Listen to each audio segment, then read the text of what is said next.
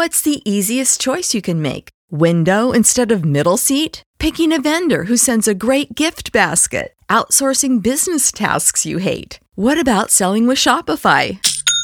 Whether you're selling a little or a lot, Shopify helps you do your thing, however you cha-ching. Shopify is the global commerce platform that helps you sell at every stage of your business. From the launch your online shop stage to the first real-life store stage, all the way to the did we just hit a million orders stage. Shopify's there to help you grow. Whether you're selling scented soap or offering outdoor outfits, Shopify helps you sell. Wherever and whatever you're selling, Shopify's got you covered. Sign up for a $1 per month trial period at shopify.com/try. Go to shopify.com/try now to grow your business, no matter what stage you're in. Shopify.com/try.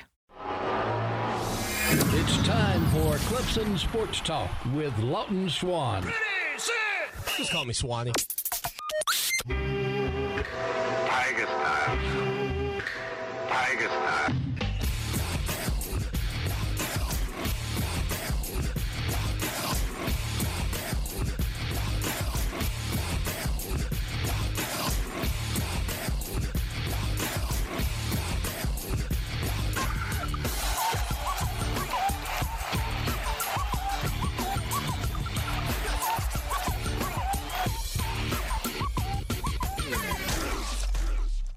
Finally, Clemson Sports Talk has come back to Drive Time. Hello, everybody. Lawton Swan back in the saddle once again. It is the show that shakes the Southland. Clemson Sports Talk for you each and every afternoon as you make your way around the great state of South Carolina and beyond, hanging out with us on fantastic radio stations like Fox Sports Radio 1400, the Midland Sports Radio 100.1, The Fan in Florence, and 920 AM The Fan in Manning.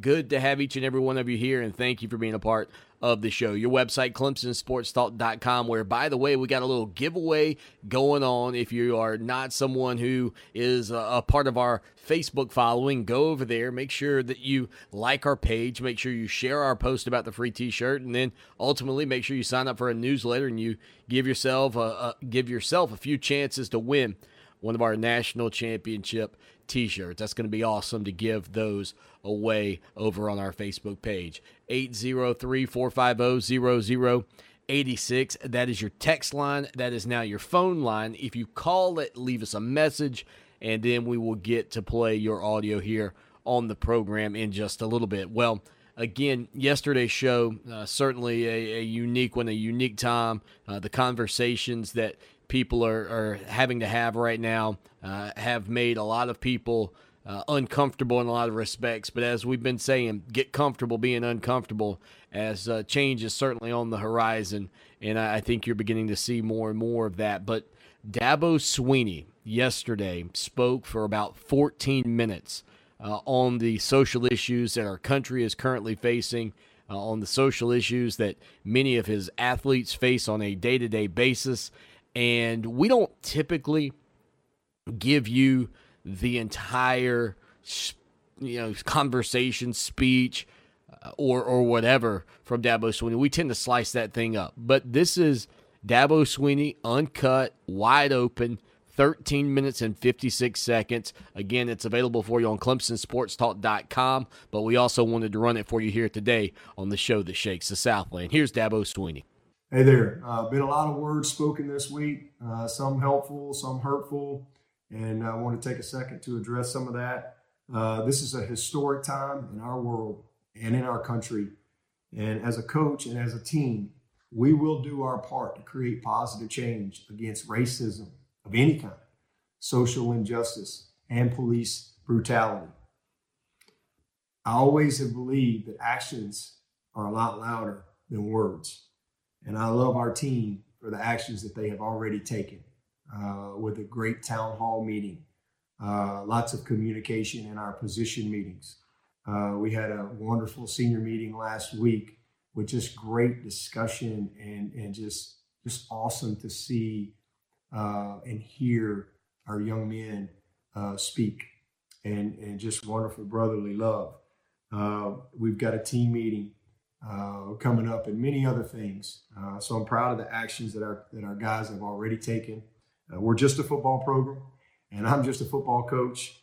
But Clemson has been a leader on and off the field for the past decade, and we will continue to be a leader and a light for many.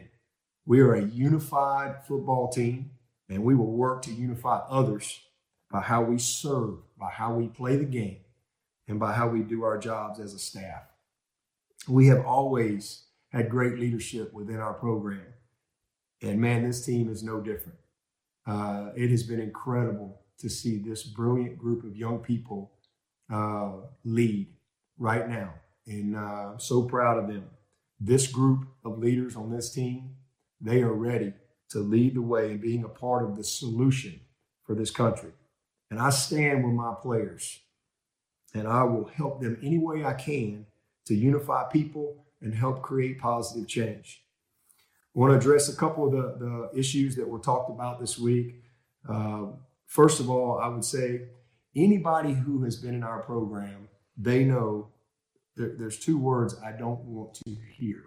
There's a lot of them I don't want to hear, but there's two in particular that I will absolutely call you out on.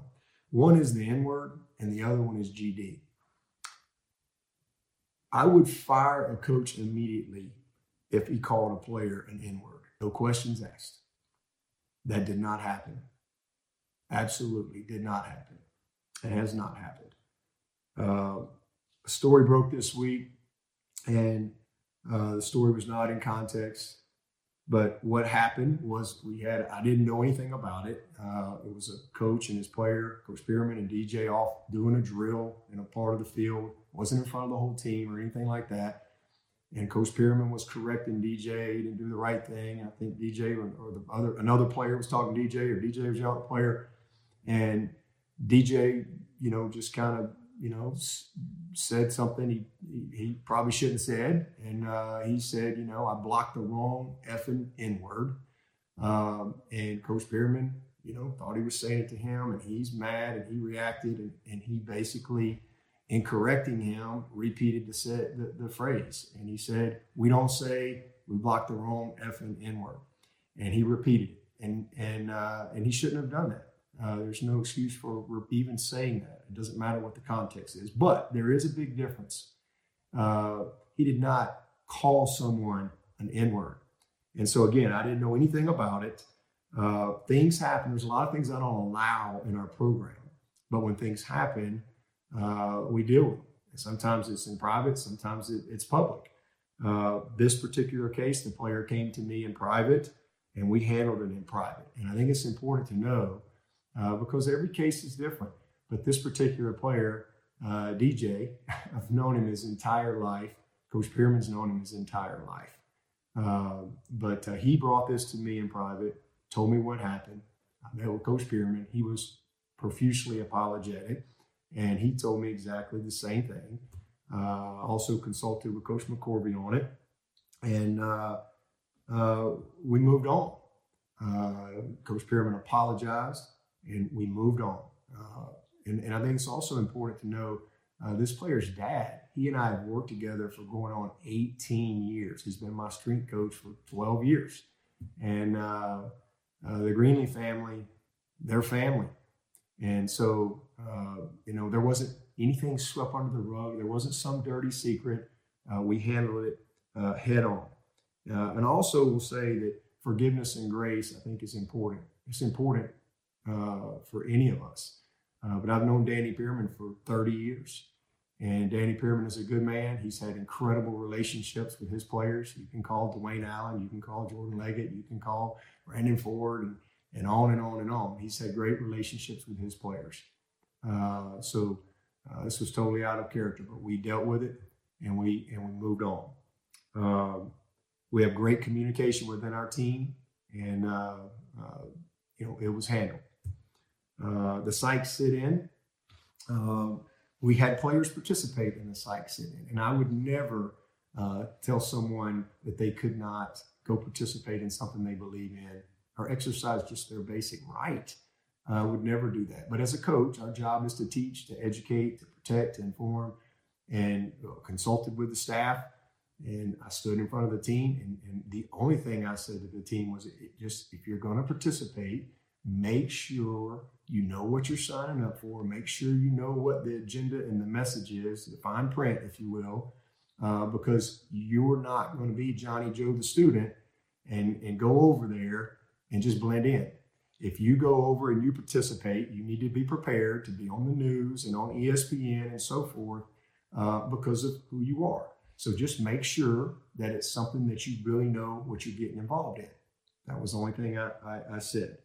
The music, I was actually hiring Mike Reed, who is my now DB coach and has been since 2012, and was touring around, and we were down there by the locker room, and there was really music blaring, and literally every other word was an N-word, and it was disappointing. And I was embarrassed, especially with Coach Reed walking him around. And so we had a team meeting, and what was said this week is absolutely false. In fact, the player who was playing the music, he called me this week saying, "Coach, this is crazy. This is an absolute lie." And I said, "I know." But anyway, I stood before the team, and as I always do, said, "Guys, I don't want to hear that word." And I'm trying to walk a coach around, and I'm hearing the N-word over and over and over. Never did I repeat that word. So I wanted to address that. And then the last thing is I had a T-shirt on that someone took a picture of me that asked to take a picture. And it's a shirt I've had for a couple of years. It's given to pretty much every coach by the National Football Foundation. And that's been their promotional thing, I think, since all the way back in 2014. And I would just say any insinuation that I was trying to mock the Black Lives Movement, Black Lives Matter movement, it is just an attack on my character. Just an attack on my character, and really sad. But I also will say I wholeheartedly support Black Lives Matter. In fact, I don't quite think that's adequate enough. I think Black lives significantly and equally matter. To me, just Black Lives Matter is kind of like, hey, we matter too. I think Black lives significantly and equally matter. All right? God loves us all. None of us are better than anybody else. It doesn't matter what the color of our skin is, where we're born, any of that stuff. All right? In the eyes of God, we are all equal. We're all first team. We're all 5 stars. We all got an eternal contract. And that is what I believe. And again, actions are much louder than any words that I could say. And I will tell you, I've always loved my players. I'm tough on them, but I love them deeply. And this past week, it has hurt. It has been hurtful to see the pain in my players, to hear it in their voices. I know they're hurting and they have pain for what's going on in this country, in this world. And it's also hurtful to see our program be attacked. But I know, and what I've lived my life by is God never says oops. God just says ops. We have opportunity to grow, to learn, to listen, to get better, and to get stronger. And that's what we'll do. For 31 years, I've been in college football. 31 years. I've been coaching since 1993. And man, I've had some great young men that I've had the privilege of coaching. Young men that have gone on to be doctors, lawyers, CEOs, preachers, policemen, Secret Servicemen, coaches, bunch of coaches out there, a bunch of coaches on my staff that played for me. But more importantly to me, a lot of great husbands and a lot of great fathers. That's my calling. My calling is to coach, to teach, to inspire, to motivate, and to lead with love. I'm going to continue to do that. And I hope that my life has been my action. I'm not a politician. I'm not an elected official, thank goodness. But I do know, all right, that I have been able to play a part in helping to create generational change for many young Black men that the good Lord has entrusted me with. I've been able to support them and help them create the change in the life that they wanted. When I got this job in 2008, the very first thing I did was hire Jeff Davis. I was interim October 13th, and on October 14th, I hired a guy named Jeff Davis. He was my neighbor. He's a great man. And I told Jeff, I said, Jeff, I want to create a player relations program. I don't want to, anybody that's going to be coaching football, I want you to help me coach life. I want to equip these young men with the tools they need for life. I want to teach them personal growth and social development and life skills and career development and all these things. And man, Jeff Davis, when we started together, he's been with me every step of the way. And he created Paul Journey from that. And it's unbelievable. Now we have 5 people, and that's all they do every day is serve our players and help create generational change through what we do here with this game of football. The next thing I did when I got the job, December 1 of 2008, is I hired one of the greatest men I've ever known, and that's Woody McCorvey. Woody McCorvey is not just a great black man. He's one of the greatest men in this country. And I told Coach McCorvey, I said, Coach, here's what I'm looking to do as a program, and I want you to come alongside me. Coach McCorvey's been a father and a mentor for me for 30 years. He was my coach at Alabama. Then I was a GA for him. And then I was his receivers coach when he was the offensive coordinator.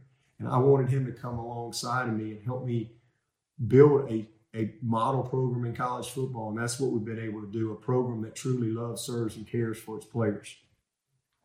We've created a family atmosphere. We've created a program that has great communication, great trust and respect. Everyone knows what our common purpose is, and we have a genuine appreciation for each other, whether it be the bus drivers, the people that clean the building, the walk-on player, whoever it is. We have worked really hard to establish that type of program, and we will continue to do that. We have layers of communication from our staff meetings to our senior leadership meetings to the Sweeney Huddle, the Sweeney Council, the Paul Journey ambassadors, our accountability teams. We have lots of communication, and we will continue to communicate and continue to get better.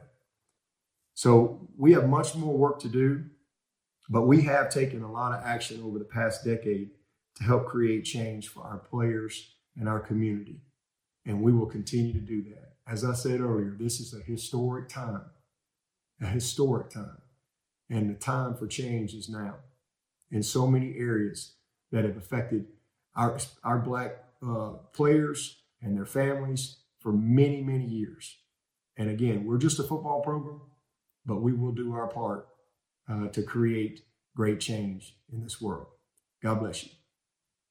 So there you go, ladies and gentlemen, the entire conversation from Dabo Swinney yesterday, giving his thoughts on the positive changes that can come from everything that is currently going on and building a path forward. What's incredible to me about this whole deal, and I said yesterday, I knew Clemson had more coming. I still believe there will be more coming.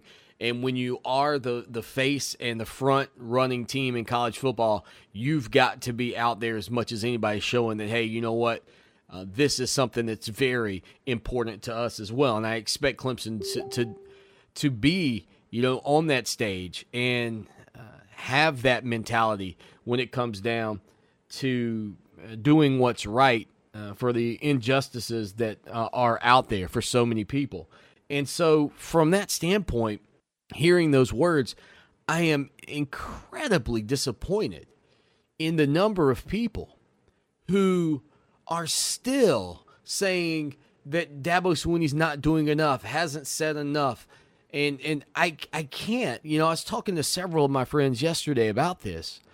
And, these are black individuals that I spoke with, and they said, I don't even know why he speaks. I don't even know why Dabo talks, because no matter what he does, it's never enough for people, and he's always going to be criticized.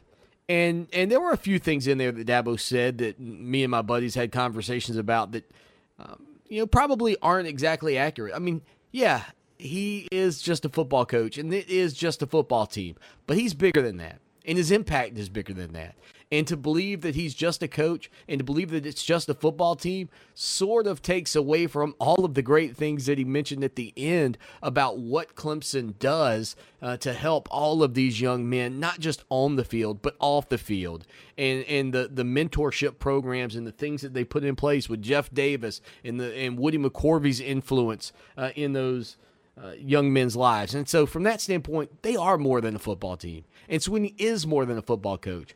But for crying out loud, if you had a problem with what Dabo Swinney said there, I don't know what more he can or can't say. I know there will be more that's going to be done, but we are in an era where every single thing is picked through with a fine-tooth comb, and I don't think that's necessary, especially, again, when you're talking about trying to do and say the things that are right.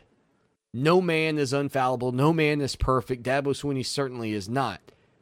But if you don't believe that his best interest is in that of the players and the student athletes, I think you missed the boat. And there are a lot of people out there that still believe that Dabo Swinney was way off base with his comments yesterday that you just heard. Unbelievable.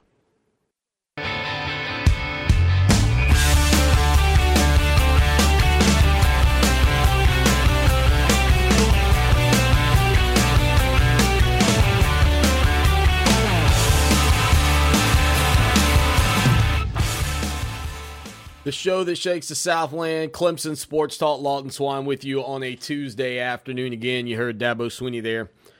Just kind of went through some of the notes and thinking about what was said. And again, you want to go hear the whole thing again, ClemsonSportsTalk.com. That release coming straight from Clemson University and the Clemson University Athletic Department. Dabo Swinney said this, and I think, and again, I am amazed, as I mentioned moments ago, I'm just amazed at the number of people that say, well, doesn't get it. Maybe I don't get it. Maybe I'm in the dark. But, he said he didn't want to create a football program. He wanted to create a player relations program and a program where they set these young men up for success, creating, as Dabo Swinney, I believe, called it, generational change. Not just a place where you come and play football, fail to get an education, fail to get an opportunity to do something with yourself, and end up back home in your, where you started. For Dabo Swinney, this is a big, it's more about football. I mean, it's more about life than football, excuse me. But what's incredible is former football players have been, and not big name players either, but have been guys that have thrown around unsubstantiated comments that have been dismissed by other people who are right there. But yet Dabo, to some people, is still the bad guy. And I said earlier in the week, and I guess last week, when you flip that mic on and you have to talk, it's hard to hit all the points you want to hit.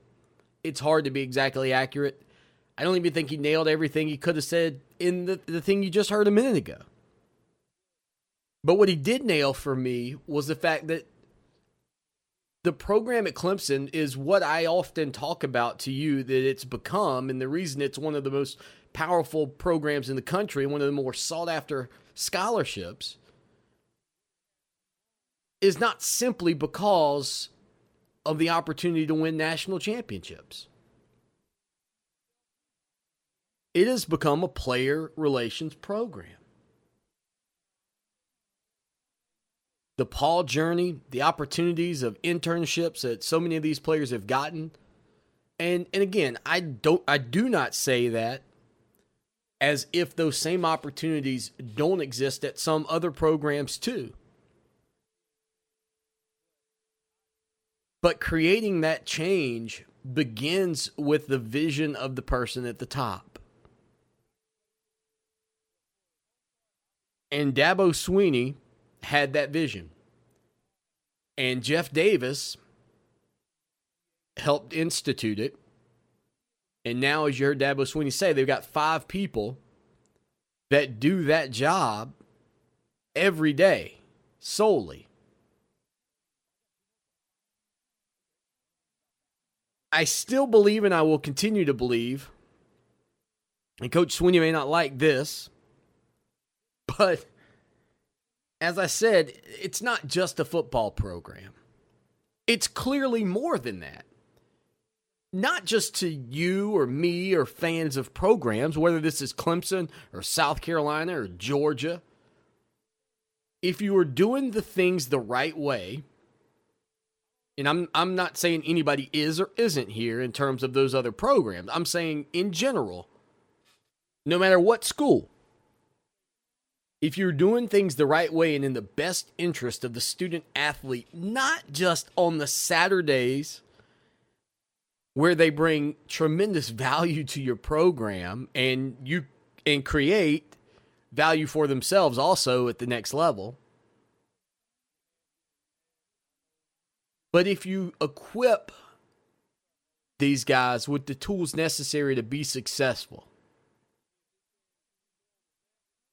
we do live in a country where everybody has an opportunity out in front of them. I taught for many years. I told my students that every day. You could be whatever you want to be. Now, some of the hurdles that some people may face versus someone else, those hurdles exist. Some of them are thrown up in front of you.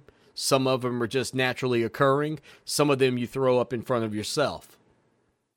But everybody's got that opportunity, and that is a beautiful thing. And some of the players that come into Dabo Swinney's program would be just fine with or without college football. And I'm talking about white, black, yellow, green, purple, blue, or violet. Doesn't matter. Some of those guys without the sport would have been spectacular. Some of those guys without the sport may not have had much opportunity. So sports has clearly created opportunity.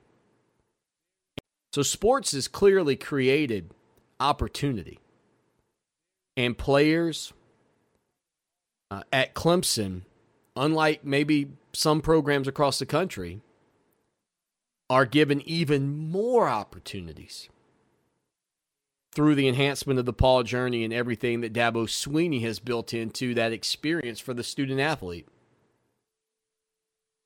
And to listen to that conversation and your takeaway is, man, Swinney misses the mark.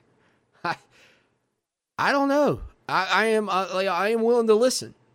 But everybody I talked to yesterday was like, well, I don't know what the national people, want to hear from him. I really don't. And I would not envy that position in the least. 803-450-0086. But as Dabo Swinney said, generational change is taking place in his program. And let me say this too. It's not all about Coach Swinney. Just like a player that's not at school, just like a player that's not in college, just like an individual that's just trying to work their way by, dude, you got to have want to as well. You got to have want to, even if you're on a major college program with all of these with all of these other ways to facilitate success potentially in life, you still got to have some want to. But if you have that want to, there will be hurdles, but everybody has a chance to be successful. What Dabo Swinney wants to see is justice and equality for everyone as well. And it's a very valid point.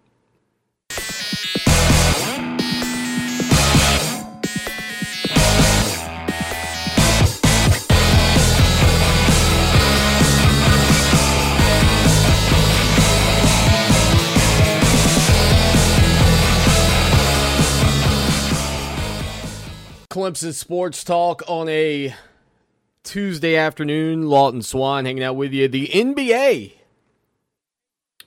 getting set to get back after it. I know a lot of people out there excited to get some sports in their lives. Well, the NBA will get things underway beginning on July the 31st. The finals will begin on September the 1st. So you get a little over a month of basketball, and then you get into the NBA finals.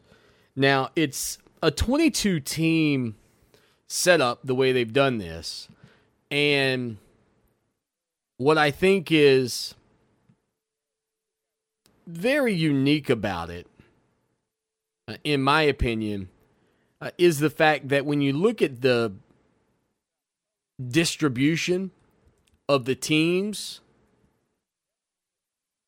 the Eastern Division is a train wreck by comparison to the West. And the West has always, well, okay, I'm not going to say always. You never want to talk in that sense. But the West has been, in recent years, much stronger than the East. It's part of the reason that people will shout shout as loud as they can that LeBron James really isn't that great and that he just ran through a trashy East to get into the NBA Finals for so many years. Well, now with LeBron out West for a second season, the route to a championship and a route to the finals even is seemingly much more difficult. But the way they split this thing up, they essentially took the top 22 teams. And to give you an idea of how skewed it is from the standpoint of the East versus the West, in the East, there are only 9 teams. And as a matter of fact, the 9th team, which is the Washington Wizards, is the 22nd team in this entire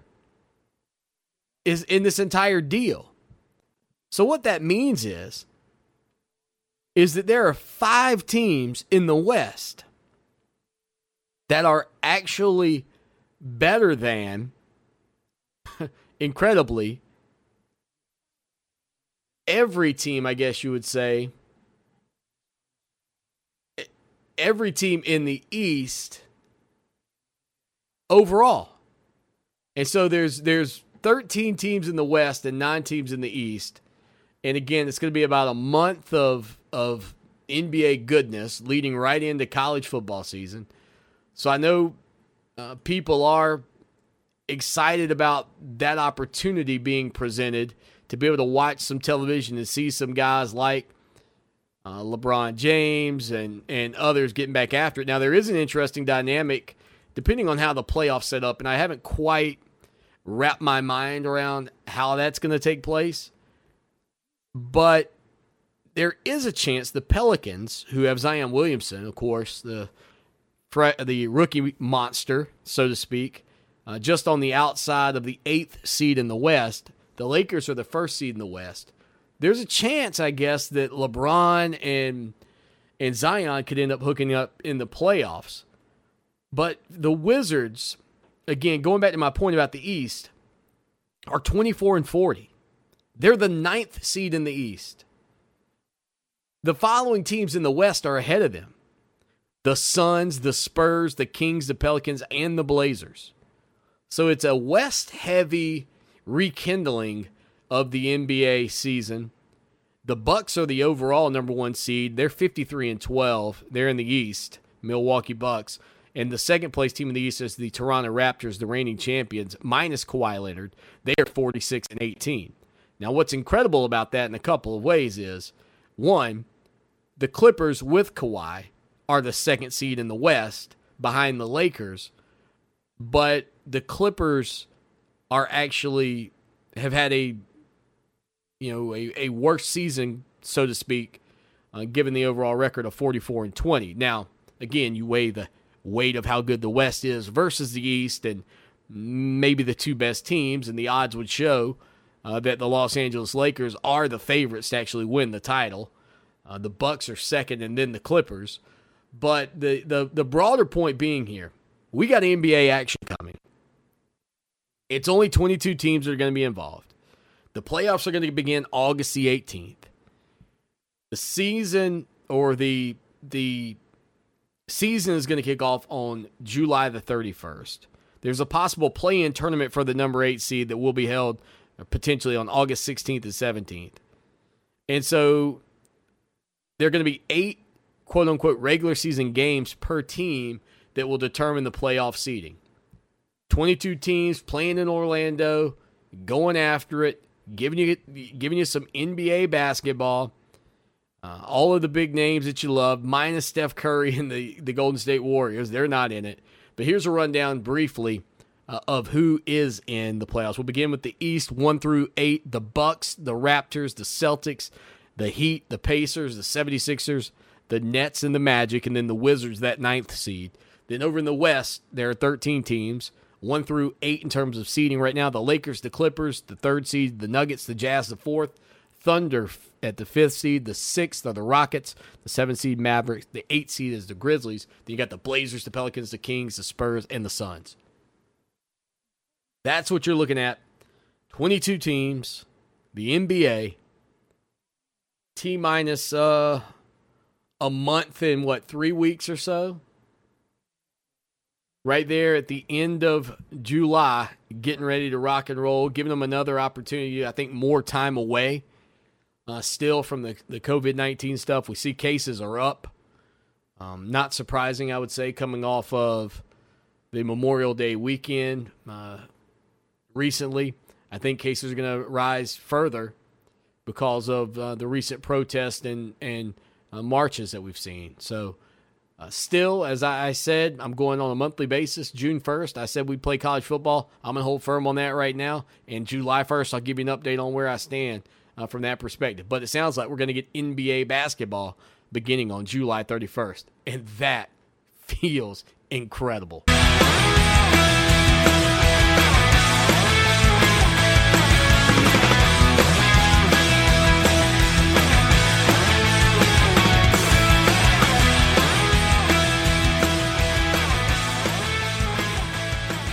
Clemson Sports Talk, your website, clemsonsportstalk.com. Again, the show that shakes the Southland each and every afternoon.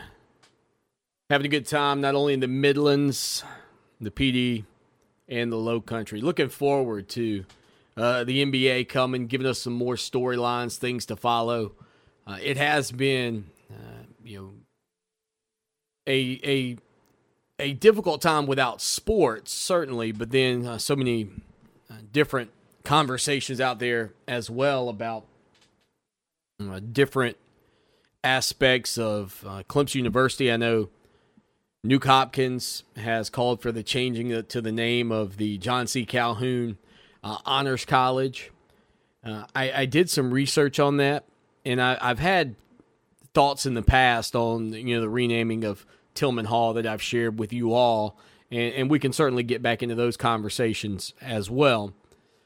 But from the standpoint of the John C. Calhoun Honors College, one, I know changing it would be very easy. That only became the Calhoun Honors College in 1981, the John C. Calhoun Honors College. So it's not as if that's not something that could be done fairly easily. But what I do go back to when it comes down to the renaming of the buildings and Tillman Hall, and I think Ben Tillman's historical record, if you don't know it, you can look back on it, and it's not a good one.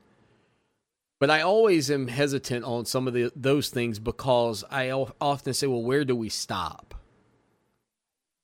And that's the thing, because I do believe that based on the year, well, I'd have to look back. I don't want to say that because that's not right.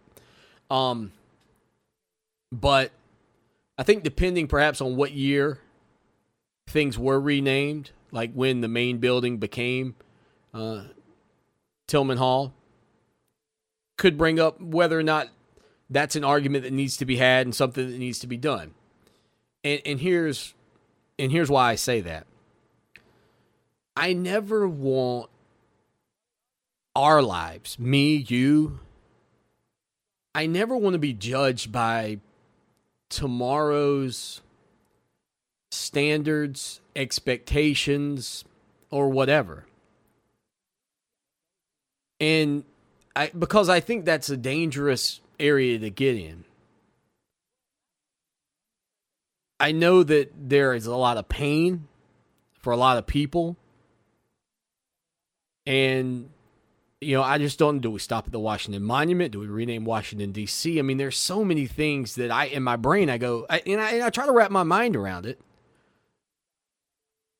But I think the best way to put it for me is I don't want to be judged by tomorrow's standards. And I'll give you a prime example that could exist. Let's say, for the sake of Nuke Hopkins for a minute, since, he's kind of out in front on this thing. And again, I think with the renaming of the Honors College, I don't have a problem with that at all. It was changed in 1981. And in 1981, I believe, even though that's been nearly 40 years, I believe as citizens and as people, we should have been able to look at John C. Calhoun and go, yeah, the track record's kind of rough. You can't do anything about the house. I mean, that's where he lived. You can't. There's certain things you can't change. But from the standpoint of being judged by the future and future generations, let's pretend for a minute that Nuke Hopkins goes on to have a great career, and there's a street named after him, and right downtown Clemson gets named, DeAndre Nuke Hopkins Boulevard. But then in 200 years, football's looked back on as a violent sport that only the worst of society would have played. I'm just making this up. Do you want to get judged by what the future, how the future sees what you did? Because I don't want to be judged by what I hope that I'm living up to the future standards of what human beings will want.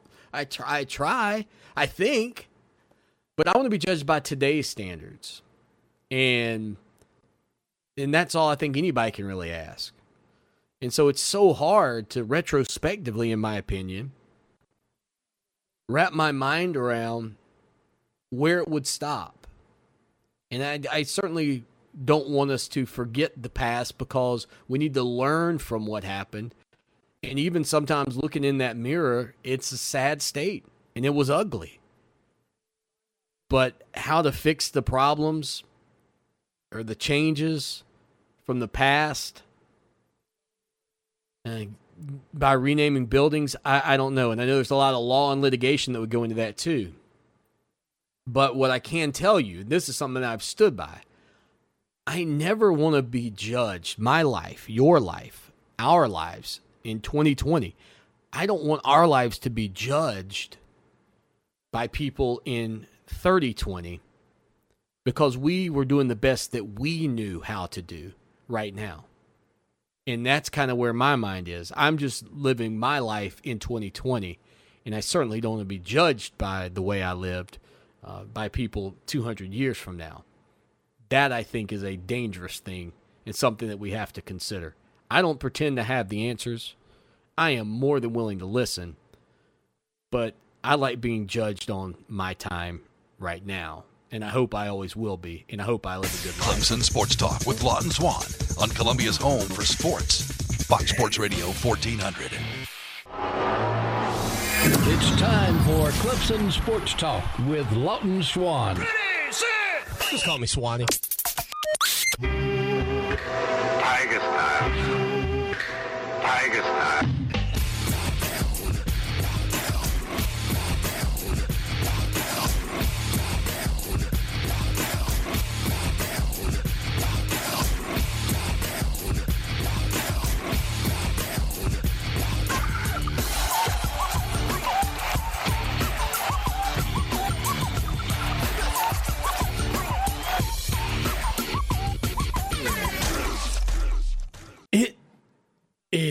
is hour number 2. That's Drive Time right here on the show that shakes the Southland, Clemson Sports Talk, each and every afternoon as you make your way around the great state of South Carolina and beyond, hanging out with us here on a Tuesday afternoon as he does from time to time. Our good buddy Mike Yuva, who apparently, for whatever reason, I ended up in the text message Mike and not the call button, so I got to get that all squared away here. But Mike's going to be joining us momentarily, and we'll talk with him about the NBA getting set to get back after it, and certainly touch on some of the social issues as well that have been going on. Mike, my man, hope you've been doing good, buddy. What's up? I've been doing well, enjoying this little vacation time I have, but back to work on Thursday.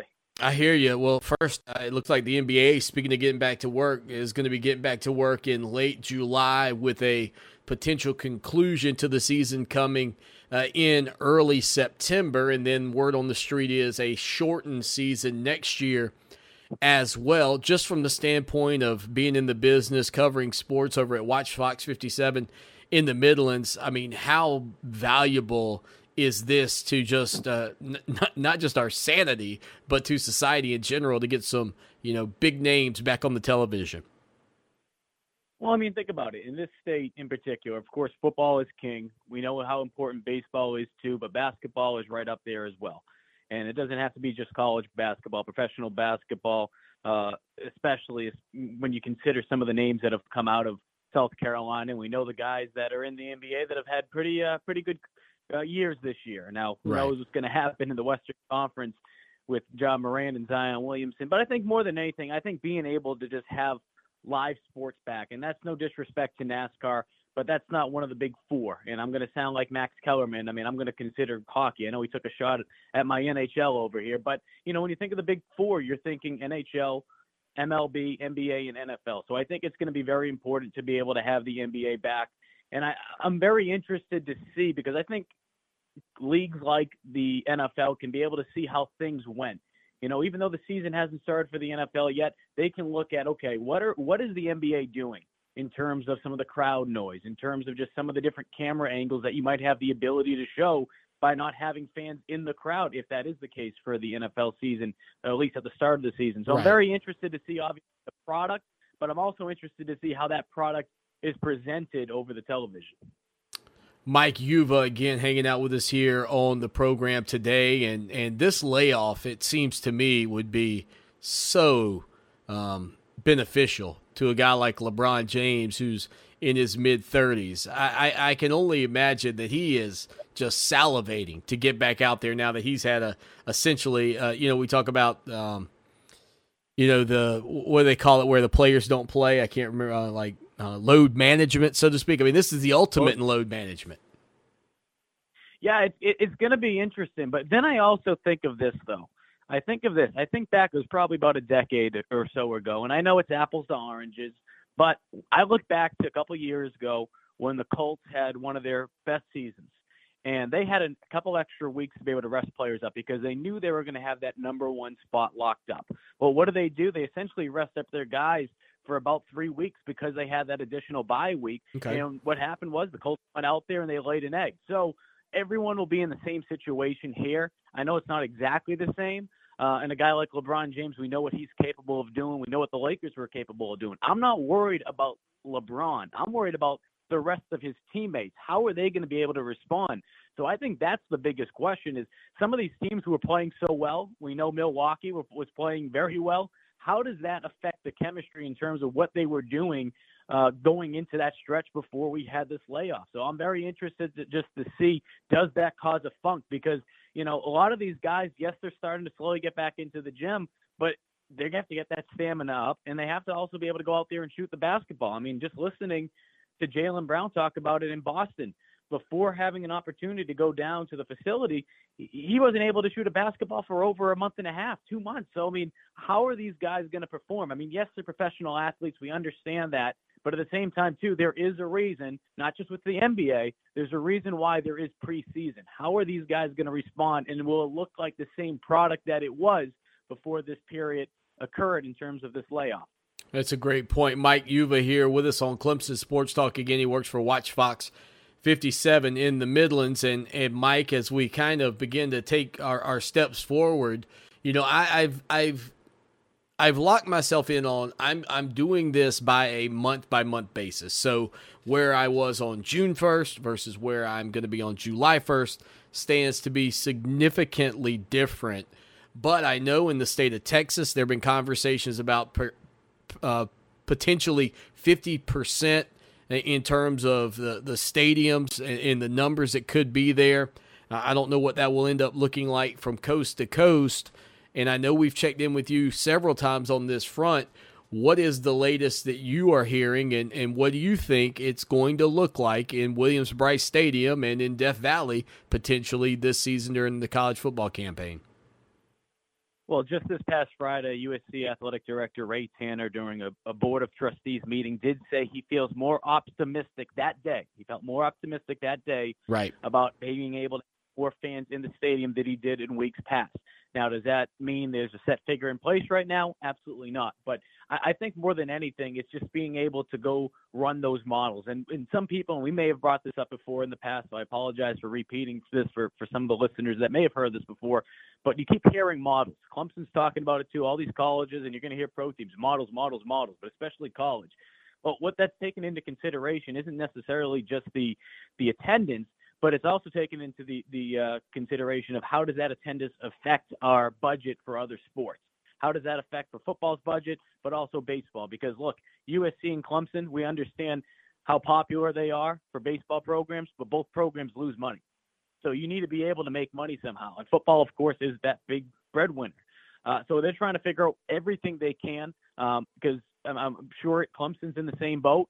Because athletic, Ray Tanner has talked about it before, that you don't want to have to think about cutting teams at any point, but it's something that you got to bring up at some point if you have to go down that avenue. And I hope for both schools, I hope to God that we don't have to see that because we understand just how much sports at both programs, even if it's not a sport that's as mainstream as football, how much that means to a lot of those student athletes out there. But I think the big thing is both schools, not just USC and Clemson, we're going to see throughout the country, they're going to do everything they can to be able to get as many people in there, of course, safely, but because also they need to be able to get that money so they can fund other programs at their universities.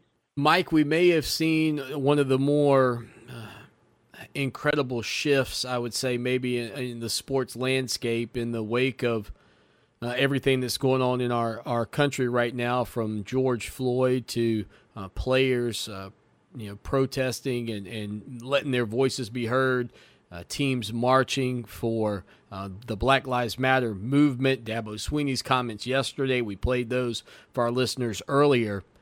In terms of the social side of this thing and the injustices that have taken place for so many of our peers, contemporaries, athletes, just fellow Americans for that matter, is this the most significant movement you've seen in your life from that standpoint?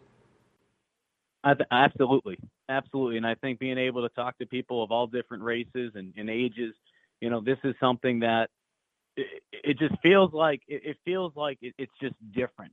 It feels like it's different because, and I think a large part of it has to do not with just the fact that this has continued to happen with police brutality and the injustice for black men and women, but I think because there's nothing really going on right now in the world because of this coronavirus. So you have so many people that have been indoors, and then, South Carolina, of course, we're getting back to normal little by little, but there's a lot of places throughout the rest of this country that they're in a different phase right now. I know in Massachusetts, I know in New York, I know in LA, they're where we were about a month ago. So they're slowly trying to, get back to normal as well. So I think it gives people more time to be able to sit down and have those conversations and also be able to realize, hey, you know what? There's nothing else going on right now in the world. Sports aren't going on. This is a big topic of discussion, and people are able to have that conversation. I think that's very important. As much as I love sports and as much as I truly, truly believe sports outside of maybe the military, it is one of the purest things in life that can bring people of all races and genders together.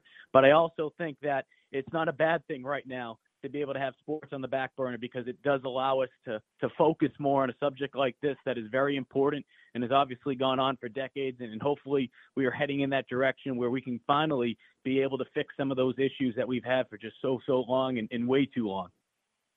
Mike, you've again here each and every Tuesday chatting it up with us on the show that shakes the Southland. And Mike, you know, when you look at the potential of what these young men have, Dabo Swinney said in his statement yesterday, and I thought this was so important. And I think this is, when I talk about this program a lot of how they achieved the level of success that they've had and how they got there. And I often talk about the players that they recruit and the guys that they bring in. But Dabo Swinney said this, and I don't know that I've ever heard him say this, at least maybe not in this respect. He said when he got the job as the head coach, he wanted to create not a football program, but a player relations program. And it's about the Paul journey and the things that these guys do while they're in school, after they're in school, if they play football professionally, if they don't, to create, quote, generational change. I'm beginning to believe that even though Dabo Swinney continues to be hit by some national media members for, quote unquote, maybe not saying enough, the standards that he has in place, it has changed, generations of young men now for over a decade. And I look at that. And I think that's so important because I look at what Frank Martin's doing over here. And it's not exactly the same, of course, wins and losses wise, because we know what Dabo Swinney's been able to do. Dabo Swinney right up there with Nick Saban right now is the greatest college football coach in the game. Frank Martin speaks on volumes about that, being able to take care of these players 10 years after their Gamecocks. Right. And Dabo Swinney, that's what he's been, Dabo has been able to do that, and he speaks volumes of that. And I think it's so important because, I had that conversation last week with Eric Salato, who is the father of the newly committed wide receiver for Clemson, Troy. And I've known the Salatos for about a decade. And he talked about just that relationship that Troy was able to build with Dabo and being able to have that conversation that Wednesday night, a couple of days prior to his commitment, when he was FaceTiming him and told Dabo, hey, I'm all in. I'm going to be a Clemson Tiger. And just those connections. So, look, the recruiting process, in a lot of ways, I mean, it doesn't even matter if it's Division I, goes all the way down to Division III. It is a salesman business. You're like a salesman. You have to be able to present the school. But once you get there, for a lot of schools that I've talked to, that I've been part of sometimes too, you see just the switch sometimes when you get there. And they don't view it the same way. It's going to happen because when you come in, now they have you. But there's a way to be able to do it the right and wrong way. And I remember just from college seeing my freshman year compared to my senior year when we had a new head coach, and just how the way he handled things were so different. And being able to have that relationship with a coach well after your playing days is so important. And I think, a lot of coaches want to be able to sell that to a player, but it's really tough to follow up on that because you really have to be a man of your word. And I think Dabo has done just that. On Twitter, he's at Mike_UVA. And Mike, I think the other thing too that we often forget to a degree is how young Trevor Lawrence still is. I mean, this is a guy in between his sophomore and his junior year in college. He's accomplished a tremendous amount during his time there in college. But when you see the things that he posts on social media and the things that he says, if I'm an NFL GM, I'm looking at this guy and I'm going, okay, this is a kid that's got his head on straight. Do you get that vibe when you see the way he's handled some of the recent events, from the fundraiser for COVID-19 to the Black Lives Matter movement, et cetera? Absolutely. Absolutely. Because when you talk about it in terms of being able to go into the room and be able to demand respect, that's a position that you need everyone to be all bought in on. You can't just have a guy be like, all right, he's the quarterback. It doesn't matter if he's a rookie or first-year guy. You need to be able to go out there and you need to be able to get the room to buy into you. We know what he's, like you said, we know what he's capable of doing on the field. These last couple months, I think the people that have had the opportunity to be able to cover him, they've seen it, but it just doesn't get covered as much. I mean, there's a reason why the South Carolina Football Hall of Fame will be honoring him coming up soon for what he's been doing as in the community. and that was before everything else that he's been doing these last couple of months. He does so much in the community, and he's being very vocal now on social media. When this is a time period, it is very difficult to, especially for a 20-something-year-old kid to do that. But he also sees it as, hey, you know what? Right now, going into this season, I'm not just the face of Clemson football. I'm the face of college football right now. Yeah. And if I can be able to use my platform for good, just think about what message that sends down, that trickle-down effect, not just to his teammates, but to other players out there and other non-football people out there as well. You know, people that don't play football. So I think what he's doing right now obviously is helping out tremendously in terms of his stock, but I think he's doing so much good beyond that away from the field as well. On Twitter, he's at Mike_UVA, and he was nominated as Columbia's best sports caster. And you can go over there on Twitter and vote for him right now if you want to. I don't even know who else is in the mix, but Mike, man, that's big time, bro. Congrats. No, I appreciate it. It's been a fun year, and you know, honors, recognition, they come with the business if you're fortunate to be in it for a while. But you know, I think I'm just more fortunate to be able to have a platform to be able to work at Watch, and I appreciate you having me on to be able to talk some sports up in Clemson, so in the Greenville area as well. So it's been a fun sports year. When I say sports year, I think back to last football season. Of course, it really hasn't been too busy these last couple months for us. Yeah, I think Columbia's got me on the show they'd like to run out of town, being the Clemson show, but that's all right. We'll get by. Mike, sounds good. Be good, brother. You take care. All right, man. Mike Uva hanging out with us here on Clemson Sports Talk this afternoon, 803-450-0086, 803-450-0086. Again, yeah, Best of Columbia, Mike Uva, best sportscaster. Do they do a best? I mean, that's different than what I do, right? I'm not a sportscaster, am I? I would think that would be like Mike Uva, maybe Rick Henry. I mean, those are sportscasters because they're on the newscast. I am a radio show host with a sports radio. Is there a sports radio category? I need people to vote. I don't think I'm on the list. Vote anyway. Write me in. Local media. Here we go. I'm just taking a gander. Best anchor person. Best radio station. Best radio personality? This is an outrage. I'm not on this list. Jonathan Rush. 97.5 WCOS. What an outrage. Best local media influencer. I'm not even there. Oh, no. I am not standing for that anymore. Free Times newspaper. I will not be silent any longer on this front, folks. I got to be the best local social media influencer. Who is Brittany Matthews? The promotion lady. We can't have this, people. 803-450-0086. I got to do some digging here. What is this stuff?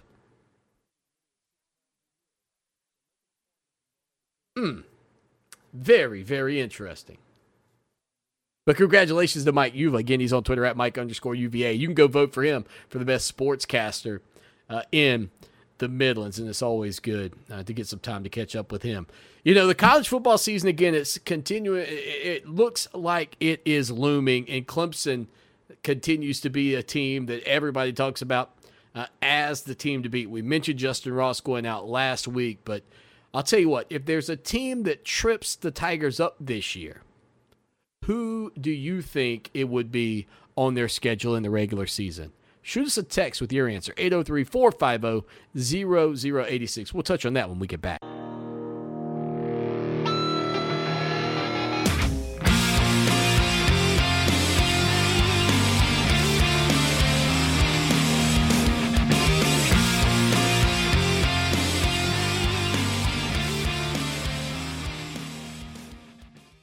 The show that shakes the Southland, Clemson Sports Talk, Lawton Swan. Okay, so before I get to the team that could beat Clemson, by the way, you could text us 803-450-0086, 803-450-0086. I got got some heat with the free times here. Because I got to say, the best local social media influencer, the first 3 people on the list, I couldn't even find them on Twitter. Now, you might say, yeah, but Swanee, they're an influencer they're on Instagram, my man. Okay, great. Well, there's a category for best local Instagram, of which one of them is on already. Don't at me. Don't at me free times. Best local media influencer. What do I have to do? Like start peddling, I don't know, the latest line of fashion for the fall season? Is that what Clemson Sports Talk Twitter handle's going to have to turn into to get myself on the free times voting list? I can't figure it out. Best local tweeter. Not even on that list. Man, we got a ways to go. Gotta love the free times putting themselves in the best local website category. That's like me giving Rob Sanders the Swanee Award for the best lead-in show. Like, no kidding. Oh man, there actually is competition this year though, thanks to our markets over in Florence and Manning. So Rob, you better tighten up your program a little bit because there's competition this year, brother. 803-450-0086. That's your text line if you want to talk to us about the team most likely to knock off the Clemson Tigers this year. And we're getting ready to get into some of the comprehensive looks at the schedule and the way things lay out. Now, I really like to break down a 12-game regular season into blocks of 4. 4 games out of the gate, 4 games in the middle, and the 4 games on the back end. But I don't think there's any denying the fact that night game in Notre Dame on NBC, a 7:30 kickoff in South Bend, is one of those games that, one, you know you're squaring up with a solid opponent, but number 2, you are going to be in an unfamiliar environment. You're going to be, at that point, potentially affected by what could be affected by the weather conditions, on and on and on. All of the factors, like in this entire season of the 12 games, that Notre Dame game sticks out like a sore thumb by comparison to everything else that you've really got to deal with. Strictly from the standpoint of a quality opponent, on the road, a hostile environment, weather conditions, night game, and too, I'll add this. Being that it's a game scheduled for November the 7th, you are at the point in the season where a loss can be detrimental enough to not be able to work your way back in. Now, scratch that for a second and recognize the fact that it is a non-conference game. You could still very much end up winning the Atlantic Coast Conference, playing in the conference championship game, getting that last weekend boost, and getting into the playoffs.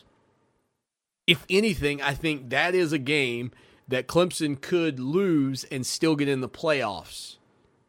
I don't know along the way if there's another one of those. Now, even with a new head coach in town, Florida State, October the 10th, on the road, Tallahassee, Florida. I talked to a good buddy who lives down in the state of Florida earlier this week. And the thing that you have to continue to understand about that Florida State program is that even when it was down and has been down in recent years, with Norvell coming in there and trying to, refresh that thing, their mindset is what your mindset, Tiger Nation, was 6, 7, 8 10 years ago, when you couldn't quite get there, there was always this big hurdle of Florida State in your way. And their thought process is, okay, we've got to figure out how to knock Clemson off again. And then when we do that, we can start preparing for the same level of success that we once had. Now, I don't think it says as much maybe about Florida State. I don't think it says as much maybe about Florida State as it does perhaps about some of the other teams that Clemson's got on their schedule this year. But I would put a road game, depending on how Florida State's doing at that point in the season, could influence whether or not it's a night game, and that's always a bit of a factor. I think Clemson's got them outclassed currently in terms of recruiting. But outside of Notre Dame, they're arguably, I think if you went heads up and down Clemson's opponents this year, the Seminoles are probably one of the top programs in terms of what they've recruited.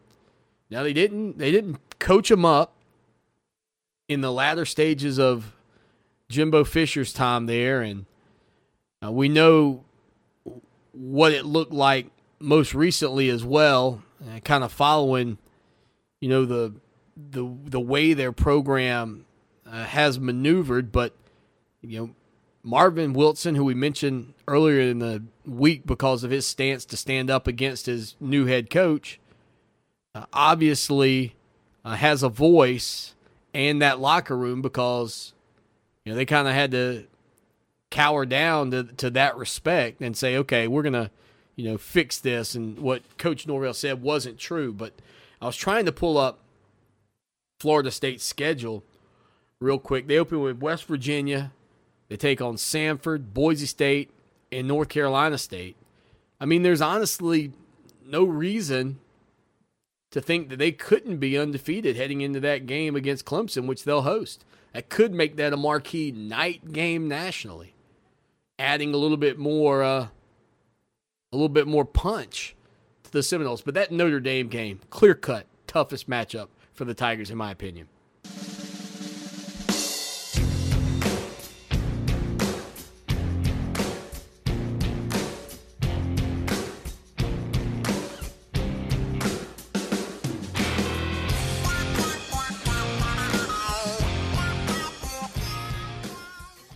All right, you want to talk about having a little panic attack there. The whole system crashed on me during the break. I barely got it up.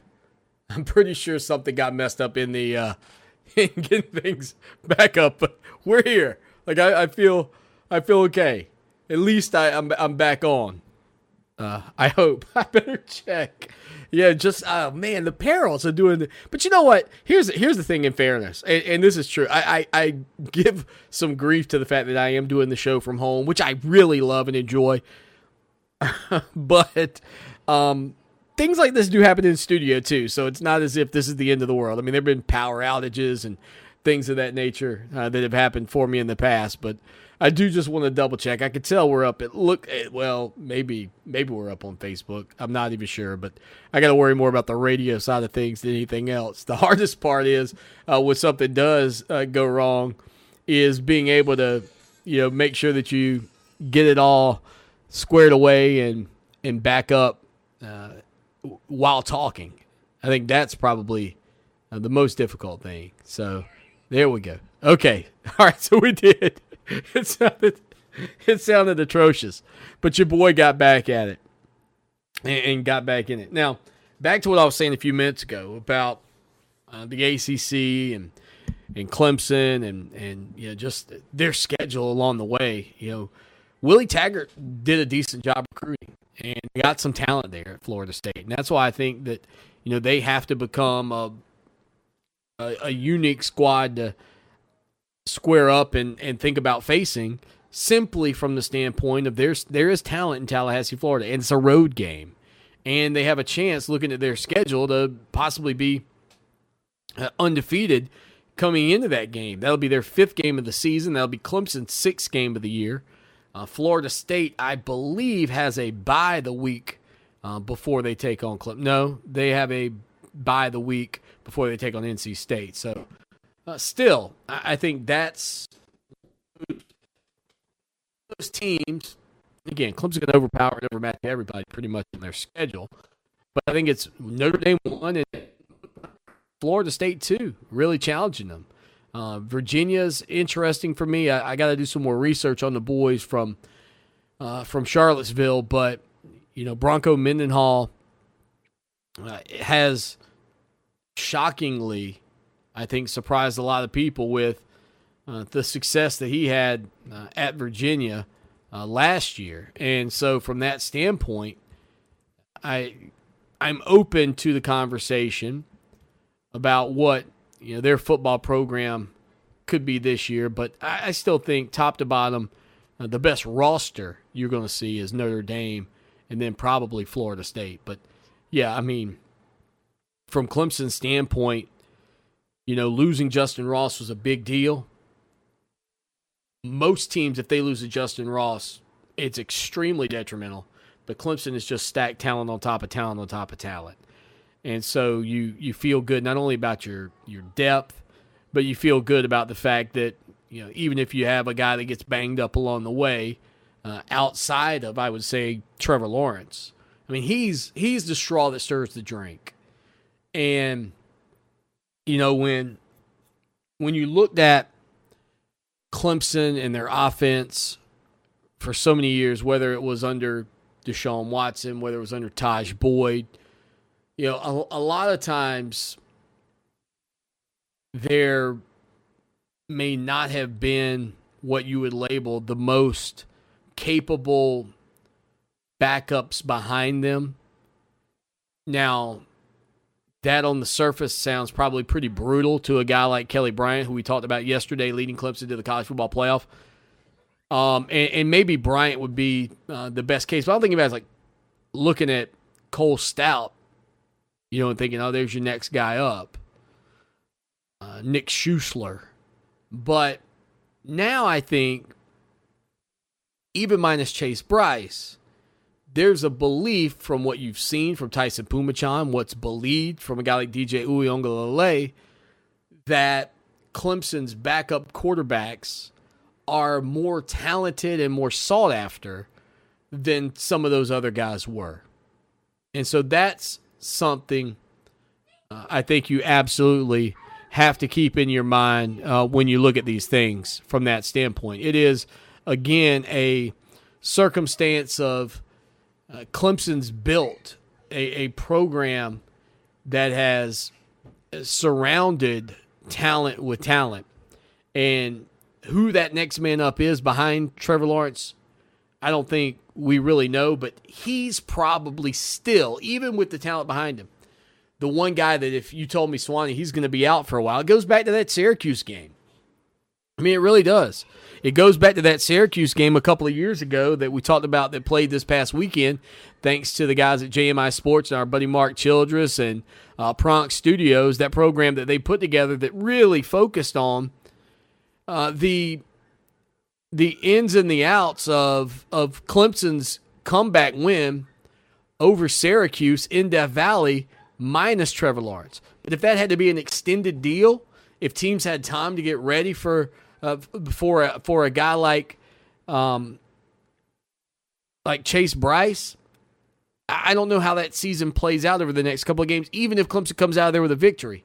In this scenario, I think the backup and backups, plural form, are potentially capable of doing exactly what Trevor Lawrence did when Kelly Bryant left the program, which is if Lawrence were to get hurt, I think the two guys behind him are probably good enough to navigate the majority of this schedule, especially if they have time to prep, because I think they're better than Chase Bryce was. And Chase Bryce has a chance to be a pretty good quarterback this year, and next two seasons really at Duke. But I think they're better. These are the two most capable backup quarterbacks. I think we thought Hunter Johnson would be. That hasn't translated at Northwestern. Zarek Cooper, I don't know if you were ever really sold on him. I don't know that I was or necessarily wasn't. I thought he kind of had the look and the build of a Deshaun Watson from an athleticism standpoint, but did not have the accuracy.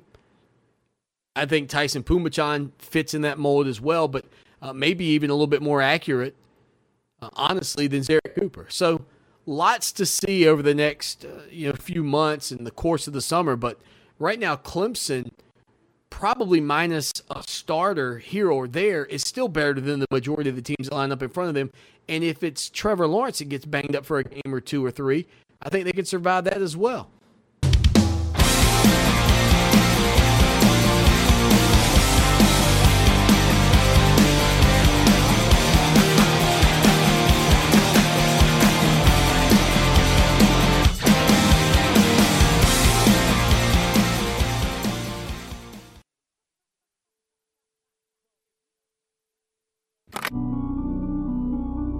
What have you done for me lately? It's a fair question. Just don't lose sight of the bigger picture. Don't forget history. Lucky for us at Clemson, the answer to the questions, what have you done for me lately, and what have you done always, are the same.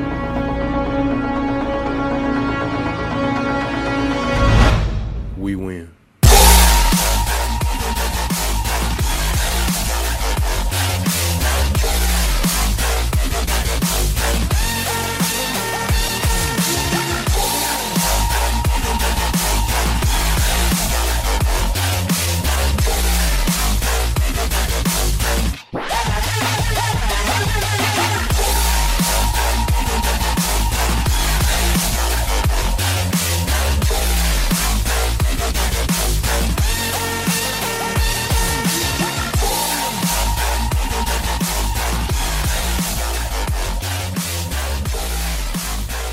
Final segment of the show that shakes the Southland on a Tuesday afternoon. Kind of a strange Tuesday with that whole shutdown of the internet there a minute ago. Threw me off. I hope everything went well in all of our markets. I think we got it all squared away, though. Ex-NFL player TJ Houshmandzadeh says that defensive linemen will try to injure Drew Brees this season. And that comes from and stems from the comments that Drew Brees made about being disrespectful to the flag by kneeling.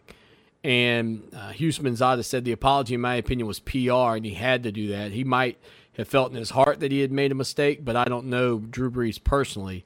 There's going to be a ton of guys who are just never going to get that are never going to go all in with Brees because of that comment. And a lot of those comments were made, speaking with Doug Gottlieb today.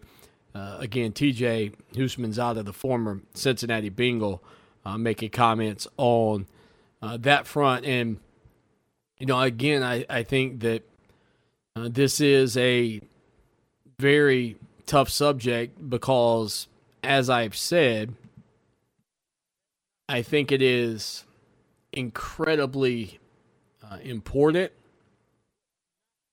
for all of us. I think it is incredibly important to deal with these things moving forward from a compassion standpoint, and in understanding that it is difficult sometimes, no, all the time. I think it is difficult to see things from other people's perspectives. And that's where I think we have to get better. We have to get better on that front.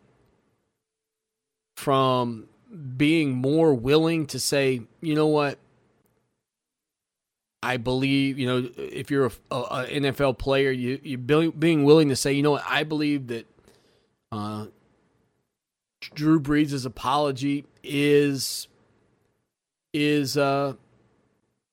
enough and should stand on its own merit. And he's willing to say, I made a mistake. Like, at some point, and that's what I think is so tough about these things, is we draw these clear-cut lines. And the reality is we have to put down walls and listen and understand that people are flawed and they make mistakes.